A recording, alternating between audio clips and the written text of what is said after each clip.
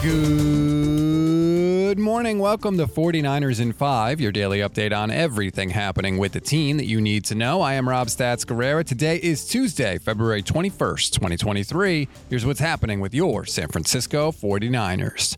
I wanted you to take a listen to an interview that Matt Maiocco did with NFL Films' Greg Cosell. It was actually Maiocco and Jennifer Lee Chan on the 49ers Talk podcast. Greg Cosell has been studying and breaking down film for the NFL matchup show for decades. The man knows what he's talking about. And as you might expect, quarterbacks came up during the conversation.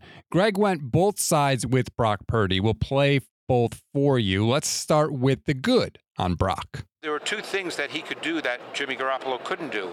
One was he's much lighter, quicker feet, so you saw much more play-action boot because he's able to do that. Jimmy G could not really do that well. And the second thing was Purdy has second reaction movement. He can make improvisational plays. We know that Jimmy G really was not that guy. So it expanded what the 49ers could do. That's not exactly breaking news, of course, but it is always good to have our observations backed up by somebody with years of experience watching film. Now, here's the other side of the coin with Brock Purdy. There were two things he started to do in the last 2-3 weeks of the season that would have to be cleaned up. Number one, when he felt pressure, he started to retreat backwards. You can't retreat backwards in the NFL. And the other thing is when he felt pressure, he would automatically run to his left.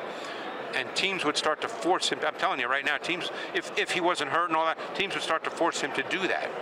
You know, because you see how a guy plays over time. You get a book on him. Oh boy, here come the Brock stands. And look, they might not want to hear it, but everything Greg said is true. If you go and watch the film, Brock absolutely goes back and to the left quite a bit. That's not hating on him, by the way. Every player has tendencies, and it's every defense's job to exploit those tendencies. The good players adapt. The bad ones don't. And we noticed it just as fans watching that Brock bails from clean pockets. He does go backwards, and when he rolls out, he generally does go to the left. If we noticed it, NFL defenses noticed it too, and it's something that he's going to have to adjust as he goes forward. Now, when it comes to comparing Lance and Brock Purdy, Matt Maiocco asked Greg who's the better fit for Kyle Shanahan's offense. Lance has a bigger arm. Lance is more mobile. Does that automatically mean he's a better quarterback? No. But he does have those things over Brock Purdy. Maybe Purdy is a better eliminator and isolator. We don't know that yet. Purdy, for the most part, did that well. Later in the season, not as well as he did through the first 4 or 5 games. Why would you think that would be? I can't answer that. Just for context, when Cosell talks about eliminator and isolator, what he means is when a quarterback eliminates the throws that are not going to be there based on a coverage and isolates the throws that are going to be there based on a coverage. Cosell says Purdy is better at that than Lance so far.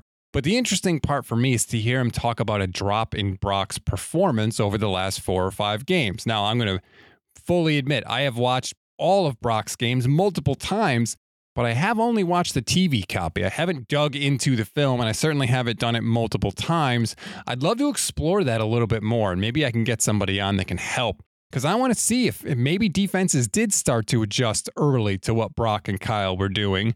It's definitely something to keep an eye on if Purdy ends up the starter in Week 1 this fall. We always give you one thing to read, one thing to watch, and one thing you might have missed. One thing to read on this Tuesday. It is never too early for an NFL mock draft, and if that's your kink, Matt Barrows has one for you in The Athletic that will really whet your appetite. The D-line gets a little beef up front, and George Kittle finally gets a protege. One thing to watch, the window to use the franchise tag ends on March 7th. The 49ers, of course, have multiple unrestricted free agents they could use the tag on, but it's not going to be cheap, and it's also not really likely under this regime. Kyle Shanahan and John Lynch have only used the franchise tag one time in their entire tenure. Do you remember who it was on? It was actually on Robbie Gould in 2019, although for what it's worth, Robbie's also a free agent this offseason.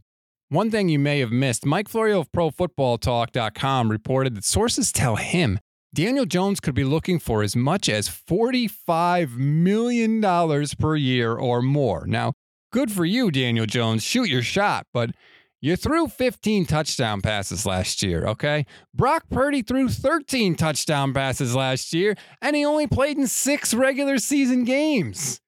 $45 million. Look, you can say the Niners quarterback situation is up in the air, and it is, but at least they're not making that kind of choice. If you're the Giants, you can't pay Daniel Jones $45 million, but you also don't want to be in quarterback wilderness. Luckily, I don't think the 49ers are, regardless of who they pick, and I am glad they are not considering that kind of decision. That's a wrap on today's 49ers in 5. Please rate, review, and follow both the Gold Standard and Niners Nation podcast networks. Enjoy your Tuesday, everybody. I'm Rob Stats Guerrera. We'll talk tomorrow.